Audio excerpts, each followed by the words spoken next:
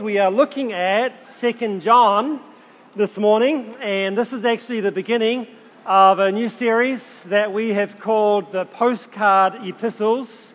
These are the shortest 4 books of the New Testament, and over the next few weeks we get to hear from Pat Levis, who's preaching, and Sean Farrell and John Plesnick, and I'm preaching this morning out of 2 John.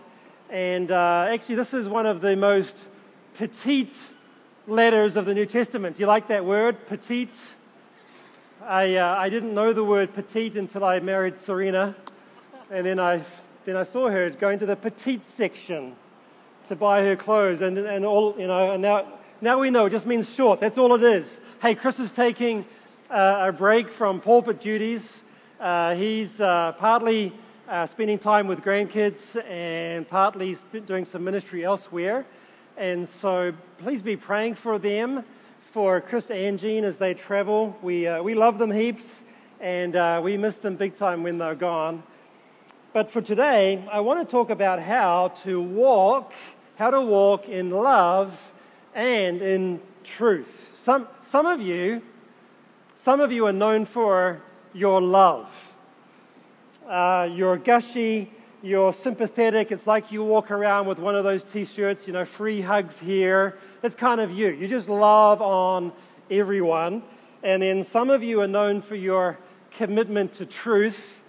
You've got no fear whatsoever. You will walk up to a perfect stranger in the street and say, "Hey dude, you've got a BO problem. You need to buy some deodorant," right? That's your commitment to truth. No fear. You'll say what needs to be said.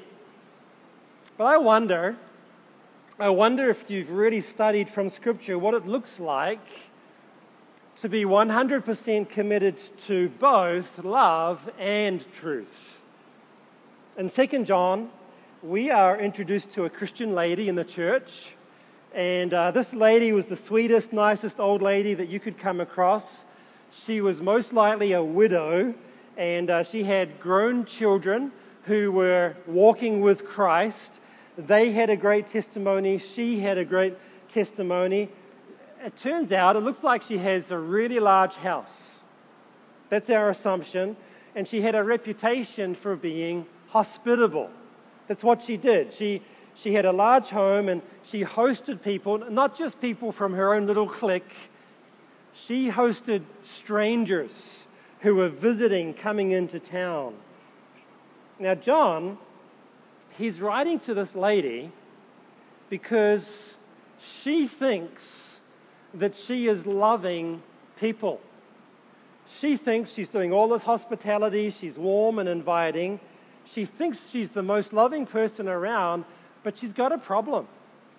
She's got a big problem.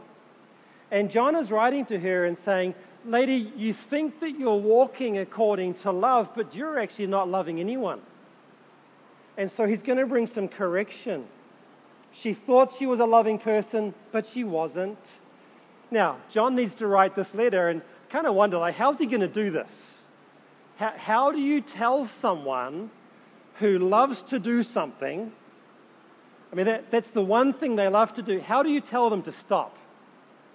It would be like telling Pat Levis that he can't bounce up and down again, like when he's leading worship. Like, he loves to do that. How could you tell him to stop, really? Or how could you tell Dojo Aguilar to stop smiling? Like, that's just what he loves to do. Or how could you tell Chris Mueller to stop hating on the cats? Because he just loves hating on the cats, right? How do you tell someone to stop doing the very thing that they love to do? Well, that's John's job this morning in 2 John. He's going to ask this lady to stop doing hospitality in her home. And I want to show you this morning that love and truth must go hand in hand. You cannot be a loving person without being truthful. And you cannot be a truthful person unless you deliver that message with great love. And so I want to show you this morning 4 ways to walk in love and in truth. We're going to really speed through the letter. It's going to be fast, but buckle up and you'll be fine. 4 ways to walk in love and truth. Here we go. Number 1, first, we need to pursue relationships in love and truth. Pursue relationships in love and truth. Look at verse 1 with me. Verse 1 of 2 John. John says, the elder, that's him. He is the elder. He's the disciple John, the apostle John. He calls himself the elder in 3 John, which we will look at next Sunday morning with Pat. And he calls himself the elder here in 2 John. Why? Because he's old. He's just an old man. He is the oldest living apostle when he writes this. He's probably around 90 years old. Look at verse 1 again. He says, the elder, that's him, to the elect lady and her children. You say, who's that? Who's this lady? Well, some people say that this term, lady, represents the church. The church then is seen as the bride of Christ. Some say John is writing to a local congregation and he's referring to them as the chosen lady or the bride, and that certainly could work. There's nothing wrong with that interpretation. But honestly and frankly, I think it seems most normal and most natural just to take the term for what it says. Just take it literally. And actually it works the best as you read through the rest of the letter to see this lady as an actual woman, an esteemed widow in a local church. And this is a church that John is actually going to come and visit real soon.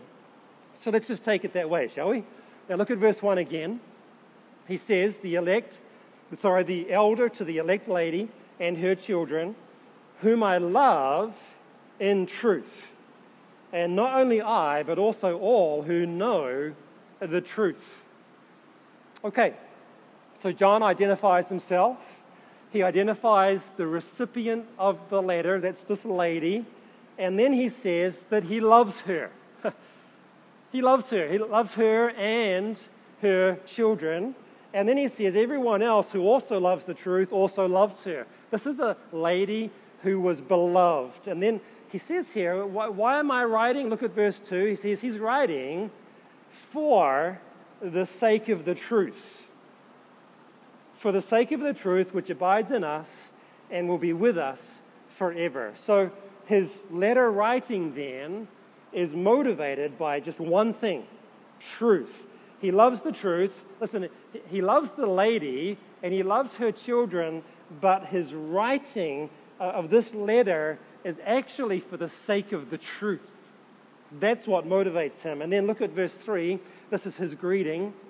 He says, grace, mercy, and peace will be with us from God the Father, from Jesus Christ, the Son of the Father, in truth and love. So that's John's introduction. That's his greeting, you might say. Just 3 verses, but already, just in those 3 verses, we start to get a feel for what his theme is going to be. And you can see it because he's repeating some selected words over and over again. You'll see it there, just in those 3 verses. I've underlined them for you in the outline. He's already mentioned the word love 2 times. And he's going to mention that again soon. Also, he's mentioned the word truth 4 times. And he hasn't stopped. He's going to mention that again as he continues on. So that's the theme. But all that to say this, in his greeting, in his introduction, he's showing us that the basis of his relationship with this lady is both love and truth. That's how we do relationships. That's how we pursue fellowship. Now, number 2. Number 2 in your outline. Secondly, we are to practice obedience in love and truth. Obedience. Look at verse 4. In verse 4, John says to this lady, he says, I rejoiced greatly to find some of your children walking in truth. Well, that's really encouraging, isn't it? Imagine if that was you, and you find out your children are walking in truth. That's wonderful. Apparently, as John was traveling around, he came across some of her children and saw their testimony and saw their walk. And now he's saying to this lady, their mother, saying, they're doing great. They're doing wonderfully. You say, what does that mean? Well, look at this. He explains in verse 4. He says, they're walking in truth just as we receive commandment from the Father. Now, that's interesting. So the Father then, sometime before this, God the Father had given a commandment, and her grown children are now walking according to that commandment. You say, what was the commandment? Well, boy, there's an awful lot we could choose from the Old Testament. But I guess one of the more important ones, maybe the most important, Deuteronomy 27:10 says this: you shall obey the Lord your God and do his commandments and his statutes, which I command you today. And so John is writing to this lady, and he's saying, be encouraged, lady, because your children are walking in exactly this way. They're doing great. They are examples of obedience and walking faithfully according to the truth of God. But then look at what John does next. He kind of turns the tables on this lady. He turns his attention to her, and he says in verse 5, he says, now I ask you, lady. I'm asking you now, lady, not as though I were writing to you a new commandment, but the one that we've had from the beginning. I'm asking you, lady, that we love one another. He asks this lady to love people. He's saying, lady, I just want you to love people. But now put yourself in her shoes. Because this is a lady who is the nicest, most hospitable, most gracious, most kind lady in the church. And John is writing to her and saying, lady, your kids are doing it, now you need to start too. But whoa, that had to be a shock. That had to be a surprise to her. And she's got to be thinking, wait a second, John. Wait a second. I am the most loving person in this church. And you want me to start loving? But you see, her problem was that her definition of love was way off. She was not loving according to the scriptures. She thought she was loving, but she wasn't. Look at verse 6. And John explains this here. He says, now this is love. See, her definition of love was way off. So he's saying, now, lady, here's the correct definition of love. It is this. This is love, that we walk according to his commandments. So for us then, what is love? Walking according to God's commandments. That's what it is. What is real love? It's obedience to God. And then John repeats this. Look at verse 6. He says, this is the commandment. This is it. Just as you've heard from the beginning, that you should walk in it. Now just rewind a second, because we know that this lady she's thinking, but I am walking in love. That's what I do. But here's the deal. The Apostle John, he knows better. He knows that she's got to tweak her understanding of what love is. She's got to change that. And he actually uses a fantastic motivation. I wonder if you saw it. He says to her, lady, look at your kids. They're walking in the truth. They're walking in love. And I need you to do the same, lady. I need you to do the same. I wonder if she was a little bit confused. What do you think? A little bit flummoxed? Like, wait a second, John? But John's going to give some context here, and this will become clear. I want you to just wait for this, and let's work through the text, because his line of argumentation is just brilliant. It's pretty cool. For now, all that John is saying is this: our obedience must be practiced in love and truth, otherwise it's not obedience. We could say it this way: love and obedience go hand in hand. They are the same thing. In fact, Jesus himself, he said, if you love me, you will what? Keep my commandments. See, that's love. Keeping his commandments. Loving and walking according to the truth go hand in hand. They're the same thing. You might be saying, wait a second, I'm not sure what this all means. Okay, next point. Look at this with me. Number 3. John says to this lady, you need to perform discernment. Perform discernment in love and truth. In all of your loving, you need to apply truth. He says, lady, you've got to learn to be more discerning. Now look at his explanation here in verse 7. This is where John gives us all of the explanations as to why he's saying this. Look at verse 7. He says, for, or another way to translate that would be because, or for many deceivers have gone out into the world. Who are these deceivers? He says it, those who do not confess Jesus Christ as coming in the flesh.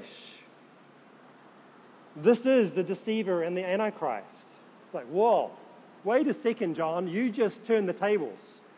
You went from this lady in her house and hospitality, and now you're talking about false teachers? But look at this, because this is what was happening. There were heretics, there were false teachers, there were imposters, and they were traveling around the churches, and they were pretending to be the official teachers of the churches, but the problem was that they were spreading a lie. They were liars. And they were coming into these churches and they were saying, Jesus is not God. He's not God in human flesh. That's what they were teaching. And so they didn't believe in the incarnation. They totally denied one of the most essential tenets of Christian doctrine. They were deceivers and antichrists, and they were actually undermining and attacking the foundational truths of the gospel.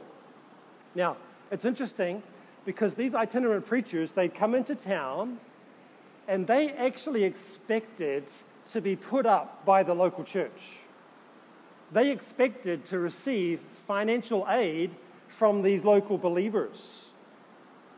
But the problem was that they were false teachers. I mean, they were Gnostics. They denied the clear teaching of the Old Testament and the New Testament, which is really simple to read and understand, that God would become a man in order to be a perfect sacrifice for sinners. That's basic in Scripture. Now, John actually had warned about these teachers before in his first epistle, 1 John 2, verse 22. This is what he said. He says, who is the liar? But the one who denies that Jesus is the Christ.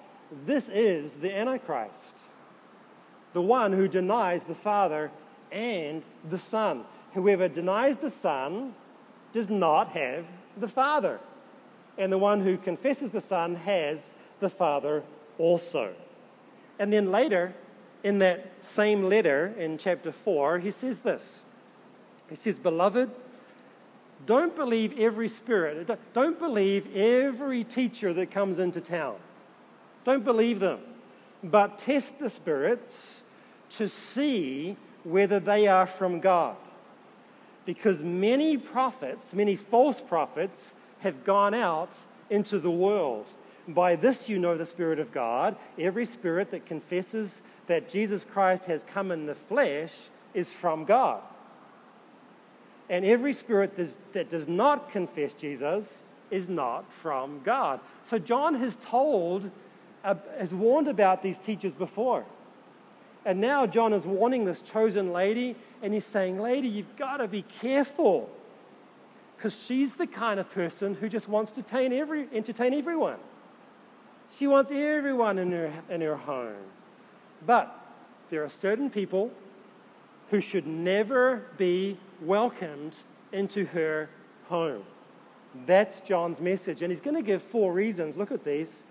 He wants her to be careful. So here's the 4 reasons. Verse 8, he says, see to yourselves, lady, and your children, that you do not lose what we accomplished. Don't lose what we accomplished. In other words, lady, you might lose all the great progress of the gospel. You know, the good news had come into the area and transformed so many people's lives, and churches were springing up everywhere. But if these heretics, if these false teachers are allowed to infiltrate the churches and infiltrate Christian homes, then the fruit of the gospel will be lost. He says, don't lose that. And then second, he says, verse 8, he wants her to receive a full reward. A full reward. So that means then, it must mean that this lady's eternal reward was at stake. He's saying to her, lady, think about your eternal future. You could have a great full reward in heaven, or you could have it removed. Make your choice, lady. Make your choice. Which do you prefer? You'll remember, Paul said this in 2 Corinthians 5:10. He said, we must all appear before the judgment seat of Christ. Remember that? We will all appear before the judgment seat of Christ so that each one will be recompensed for his deeds in the body according to what he's done, whether good or bad. And John is saying the same thing to this lady. He's saying you could have your eternal reward in heaven, but that's determined by your actions today. So be obedient to the truth. She cannot afford to have these visitors in her home anymore. Look at verse 9. Here's the third warning. John says to her, anyone who goes too far and does not abide in the teaching of Christ, well, that person doesn't have God. Whoa. Well, that means salvation is at stake. These Gnostics, they're coming in and they reject the incarnation. It's obvious they don't have God. They don't know God. They're not Christians. And then he's saying, lady, but you better be careful too, that you don't buy into their lies, because if you allow yourself to be influenced by these antichrists, if you too believe their false teaching, you also will prove not to be a Christian. The consequences are huge. So she's got to think about salvation. Instead of losing salvation, verse 9, he says, but the one who abides in the teaching, he has both the Father and the Son. That is the ultimate test of Christianity, isn't it? Just ask someone, do you believe that Jesus Christ the man is 100% God? It's one of the tests. Has to be. They are satisfied. Genuine Christians are satisfied with the plain teaching of Scripture. They don't need to add anything. They don't need to go beyond that. They don't need any super spiritual or super secret new truths. They don't care about any of that. They simply believe the words of Scripture. Jesus is God in human flesh, and they believe it by faith. That is genuine Christianity. Now, fourth warning, look at this, verse 10. He says, if anyone comes to you, lady, and doesn't bring this teaching, do not receive him into your house. Now, this is where the lady was getting it wrong. He says, don't receive him into your house, and don't give him a greeting. Why? Because the one who gives him a greeting participates in his evil deeds. Okay, that right there is the crux of the issue. This is what John has been building up to. This is the whole point right here. He's saying, be careful, lady. You have to learn to be more discerning. You have to learn that there are some people you shouldn't entertain in your house, Because if you keep doing this, lady, you are aiding and abetting the false teachers. And if you do that, you are participating in their evil deeds. Now, just for clarity's sake, I want you to know that the Bible is real clear about hospitality. Peter says, be hospitable to one another without complaint. We should be hospitable. Hebrews 13:2 says, do not neglect to show hospitality to strangers. Okay, good.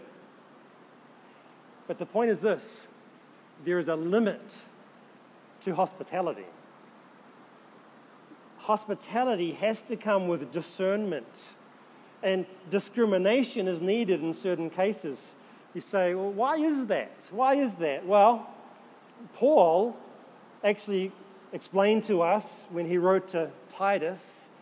He said to Titus, there are many rebellious men, and they are empty talkers and deceivers, especially those of the circumcision, and they must be silenced because they are upsetting whole families, and they're teaching things that they should not teach, and they're doing it for the sake of sordid gain. They're doing it for themselves. So this lady has to be really, really careful, doesn't she? She has to learn to be discerning. If she doesn't change her ways, she and others in the church are in big trouble. Now, let's summarize. Number one, we need to learn to pursue relationships in love and truth. Number two, practice obedience in love and truth. Number three, perform discernment in love and in truth. Lastly, look at this. John finishes his whole letter with this final greeting, and here he shows us how to plan fellowship. Plan fellowship in love and truth. Look at verse 12. He says to her, he says, though I have many things to write to you, lady, I don't want to do so with paper and ink, but I hope to come to you and speak face to face. There's so much more that John wants to say, but it requires a face-to-face. He's promising to come to her. He's planning fellowship. He's planning a visit so that he would come and pass on some more really important truths. And he tells us why he's coming. Verse 12, this is his goal. He says, so that your joy, lady, may be complete. He knows that this lady will be entirely joyful if she would just put into practice the things that he's asking her to do. That's where joy comes from obedience. And then finally, in verse 13, he says, the children of your elect sister greet you. Who are these children? Well, these would be her nieces and nephews, right? So you got the lady who has children somewhere, and then she has a sister somewhere who has children, nieces and nephews. Isn't it cool to see John kind of bring them in? First he's saying, lady, you need to be obedient because look, your kids they're doing it. And now he just slips in the nieces and nephews too. Great argument to attract this lady to come over and start putting these things into practice. Okay, we're done with the book, not with the sermon, okay? All right, we've still got some more to go. This is John's letter. It's real short, 13 verses, and it's packed with really great, important principles for us. And so what I want to do is have you turn over the page, okay? Turn over, and I want to turn all of this into some summary principles for us, and I want to do it in a way that would apply to us in Southern California, 2021. What does this mean for Faith Bible Church? That's the question. What does it mean for us? Here we go. 9 practical implications. Number one, faithful shepherds must warn the sheep about wolves. Got to warn them. The Bible's real clear. It is the responsibility of pastors and elders to keep the sheep safe from predators. That's our job. That's what John was doing with this lady. Now, some people think that pastors should only be nice guys, that they smile a lot, and they never offend anyone.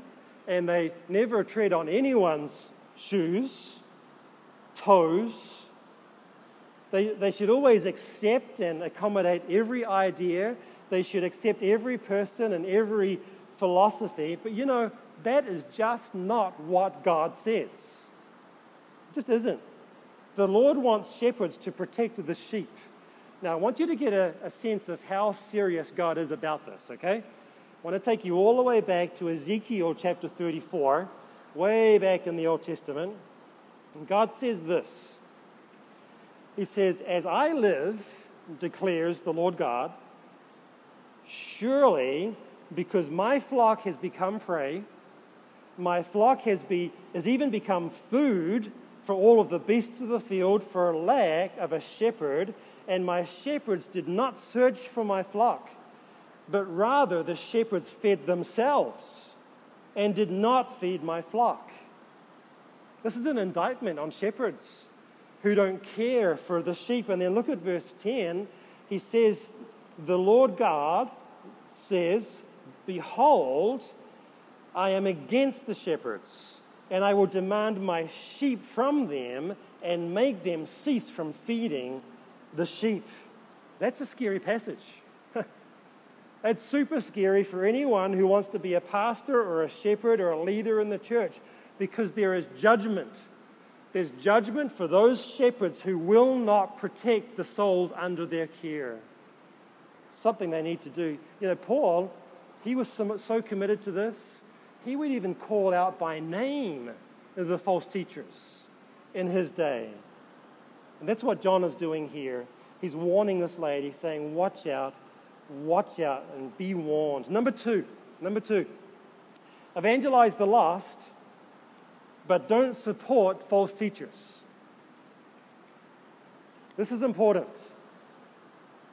because some people read 2 John and they conclude that it's wrong to bring unbelievers into their homes. They would use this letter to argue that they should never engage with the Saturday morning Mormons or the door-knocking Jehovah's Witnesses. That's what they conclude. But that's not what John is saying. It's not his point at all. John's concern was that this lady was actually supporting the efforts of these false teachers. She was helping them out. That's his concern. And these false teachers too, note this, that they weren't members of an outside cult, but they were pretending to be Christians from within the church. This is an entirely different thing.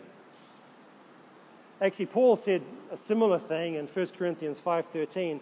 He says, we don't need to be judging the outsiders, just leave them to God. But, he says, we better get serious about judging those who are within the church. That's his point. So, practically speaking, listen, you can invite your Muslim neighbor over for dinner. In fact, you should do that. You should engage in gospel conversation with your Hindu friend. You should take your Mormon friend out for coffee for the purpose of evangelism. And if you've got family, some of you have family who belong to some religious cult, that just ups the ante. That means you have them over for Christmas and Easter and Thanksgiving and birthdays and family events, and you present Christ to them. John's not telling us to stop doing evangelism.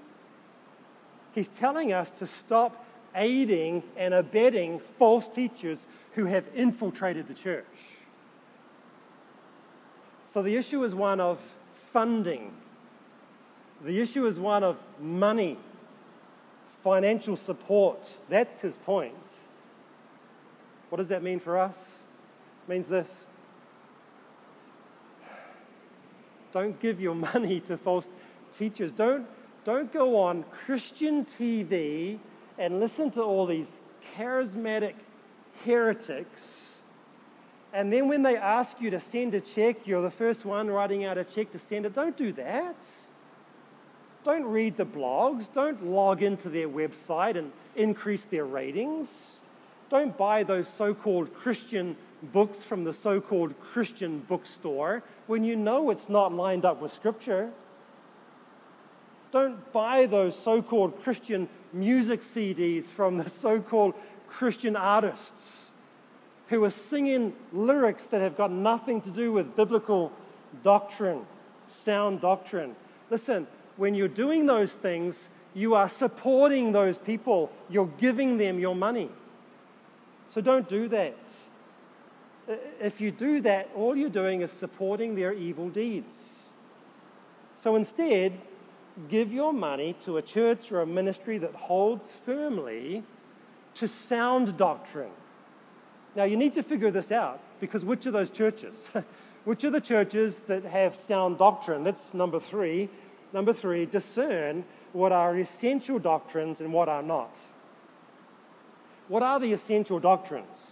Because those are the doctrines that you should support. Those are the churches and ministries and preachers that you could give your money to. Say, what are the essentials? Well, I know this much. It's not the secondary and tertiary things that Christians often debate. That's a whole other discussion.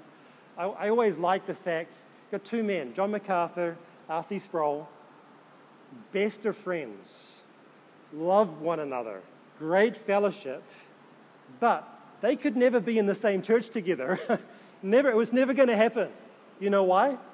Because they disagree on baptism, they disagree on end times, they disagree on church government, polity, church structure. They could never be in the same church, but they love one another. They fellowship with one another. And so that means we can have fellowship over those secondary things. But what about the essentials? What about the primary things? What are the non-negotiables? I want to give you a list, okay? Here we go. The essentials. Things like the character of God. He's holy. He's creator, omniscient, omnipotent, omnipresent, self-sufficient, sovereign, worthy of all worship, righteous, loving, and just. You cannot mess up the character of God. The nature of Scripture would be another one. It's inerrant. There's no mistakes in the Bible. It's complete, authoritative, God-breathed. It's God's very words. It's sufficient. It's living. It's active. It's powerful. We can't mess that up. The nature of man. Created in the image of God, fallen into sin, unable to save himself, male and female assigned by God. Created for God's glory and not for his own. Or this, the deity of Christ, 100% God, 100% man, perfect in humanity, spotless and blameless, as a sacrifice to satisfy the wrath of his Father. He died on the cross to pay for sins. He was resurrected on the third day. We cannot mess this up. These are the essentials. The Trinity, Father, Son, Holy Spirit, the gospel. There is one way to be saved. Through Jesus Christ, by faith and not by works. Salvation is a gift for those who trust in Christ and receive his righteousness. These are the essentials. Listen, if anyone messes these up, they're not a Christian. So don't give them your money. That's all that John is saying. Be discerning on the essentials. Number 4, it's unloving to avoid the truth. Oh yeah, it's unloving to avoid the truth. What if you have a friend who's got some food stuck in their front teeth right there? It's big and it's black, it's kind of hanging, and you don't tell them? That's just mean. That's unloving, right? You don't tell them that that's there. That's unloving. If you really love someone, you tell them what? The truth. You try to help them. If you really love them, you tell them the truth. That's why John was writing to this lady, because he loved her. He's telling her the truth. You know, someone, kind of sad, someone in a counseling session just recently said to me, they said, I need you, Nigel, to stop teaching me and start loving me. But what do you say to that? What? I need you to stop teaching me and start loving me. Now, obviously, I do some self-evaluation, like my approach and all of that, my tone, got that. But listen, if I really love that person, I'm going to tell them the truth, yes? If I really love them, I'm going to bring the Word of God to bear on their life and on mine so that we can both grow. The response is this: love and truth go hand in hand. You know, our own Abraham Diaz, he posted on Facebook last week. I looked at his post and I saw it there and I liked it. This is what he posted. He said this: if your entire theology is God is love and do not judge, then you don't have Christianity. What you have is what? Oprah. Yeah, that's true. Oprah and Ellen and any number of self-improvement gurus, they all tell us this. That they would say you can be loving or you can be truthful, but you can't be both. That's what they say. That, folks, is a lie. That's a lie from the pits of hell. Because if you really love someone, you're going to tell them the truth. That's genuine love. Number 5 in your notes: don't buy into the secular worldview that says truth is relative. That's what the world says. That's what the secularists say. There is no singular truth, they say. They say truth is relative. They say no one can claim to be right and then force their opinions on others. They say no one's allowed to stand strong on convictions, and each person should be allowed to live however they want. Don't bother them. No one's allowed to be universally in charge of what's wrong and what's right. And what's true for you is not necessarily true for me. That's what they say. It's in politics, it's in society, it's this anti-truth movement. It's in the movies, it's in TV, it's in the news, in music, in universities, high schools, junior high, elementary schools. It's everywhere. I'm just saying, don't buy into that nonsense.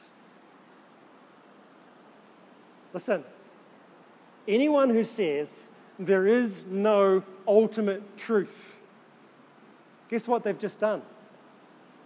They've just made an ultimate truth claim. What? Or anyone who says, you can't judge me, what have they just done? They've just judged you. And no one can say moral judgments are wrong because they've just made a moral judgment. And anyone who says you can't make absolute rules has just made an absolute rule. These people are hypocrites. So don't fall for that ridiculous stuff. John showed this lady his commitment to the truth, and now he's asking her to do the same. Number 6, truth is not divisive. That's what the world says. But really, truth is not divisive. Truth unifies. That's what truth does. You know, there are churches that say, you know, if I preach the truth, people will leave. I'll split the church. If I teach the truth without somehow softening the blow or some kind of compromise, the church is never going to grow. But the reality is that that truth is not divisive for those who love the truth. Because Christians who love the truth want to hear it. The problem is that there are some people who don't want to hear it. Paul said this in 2 Timothy 4. He said that the time will come when they will not endure sound doctrine, but wanting to have their ears tickled, they will accumulate for themselves teachers in accordance to their own desires, and will turn away their ears from the what? From the truth. And they will turn aside to myths. Fake believers do not want to hear the truth. They run a mile. But genuine believers, genuine Christians love the truth. In fact, they are unified by that truth. Jesus prayed for his disciples, and he said to his Father, he asked, sanctify them in the truth. Your word is truth. That means then that it's in the truth that we are sanctified. It's in the truth that we get on the same page. It's in the truth that we find camaraderie and agreement and unity and love for one another. So let's get in the truth. Let's be committed to the truth. Out of the truth comes genuine love. They go hand in hand. Number 7, talking about love. Love is not an emotion. It's not an emotion. The Bible says nothing about falling in and out of love. Love is not whimsical. It's not an emotion that comes and goes. Love is not even that warm, fuzzy feeling that you have towards other FBCers on Sunday mornings. It's just not that. It's not love. Love is not a Mills and Boon book. Love is not some chick flick, okay? It's none of those things. Love, real love, is gritty. It's self-sacrificing. It's obedience to God 7 days a week. Love plays itself out in real life obedience. A wife says, I love my husband, I just can't live with him. Well, that's not love. Or a father says, I love my kids, but I just can't afford the time to train them up and disciple them. That's not love.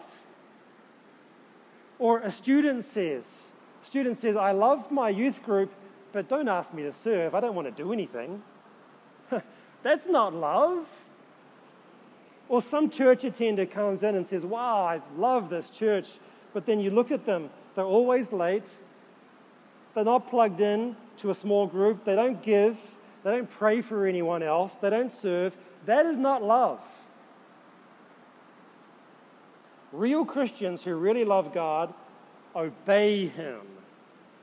Bottom line, they obey Him, His commandments. If you're a new Christian, maybe you're just recently in Christ. It's great. One of the best things you can do to speed up your sanctification is to learn to define love properly. If you know what love really is, and you go after love, then you will be growing like wildfire.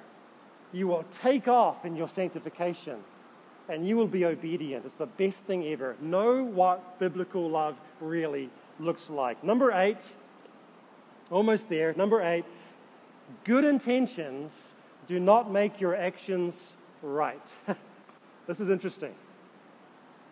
This nice old lady in 2 John, she had the best of intentions, agreed?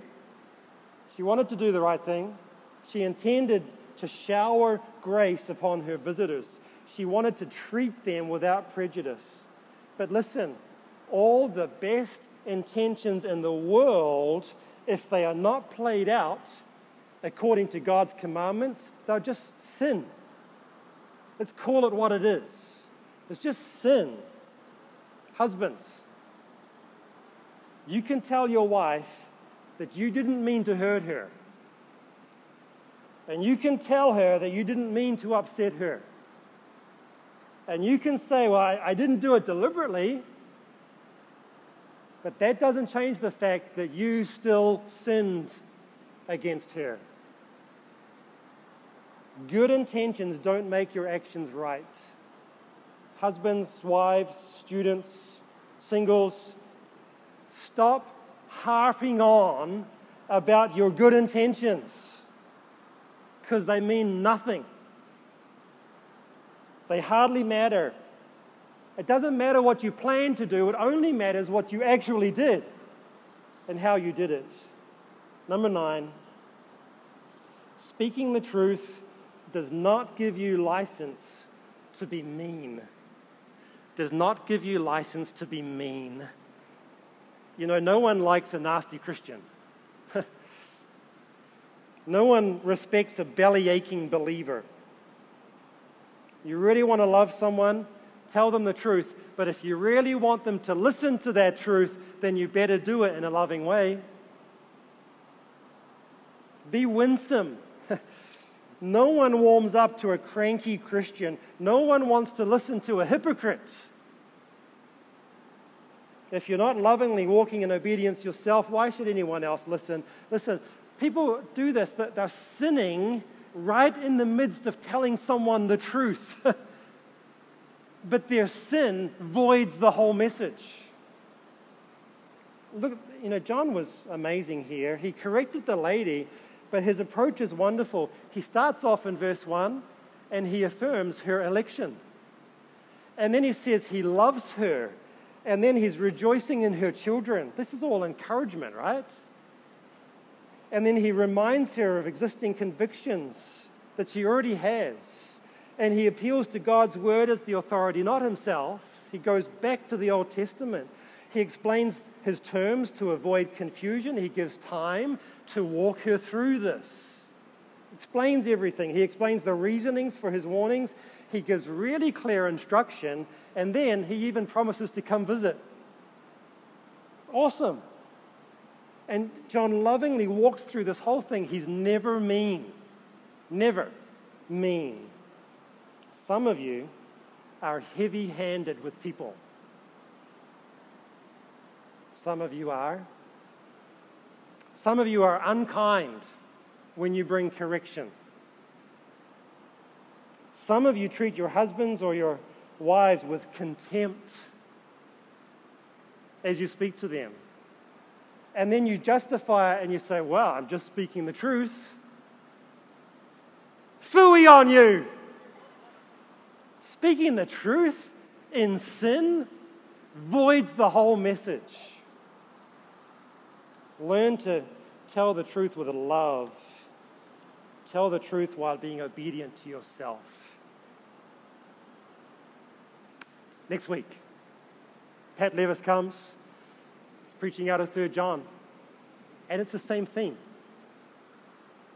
Would you get ready? Would you pull out your Bibles this week and read 3 John? Just prepare your hearts. It's a great letter. It's going to be really, really helpful. In the meantime, challenge yourself to walk in love and truth. Evaluate which doctrines are essential and need to be defended. Determine not to support false teachers. And would you please stand for the truth with great love? Would you do it? And may God help us all. Let's pray. Father, we acknowledge we can't do this by ourselves. We need your help. The world around us is trying to mess us up and confuse us with lies. Sometimes the lies even come from within the so-called church. Lord, help us not to listen to those. Help us to be discerning. Help us to be obedient, to walk in both love and in truth. We need your help, Lord, to do this, and we're asking it for your sake and in Christ's name. Amen.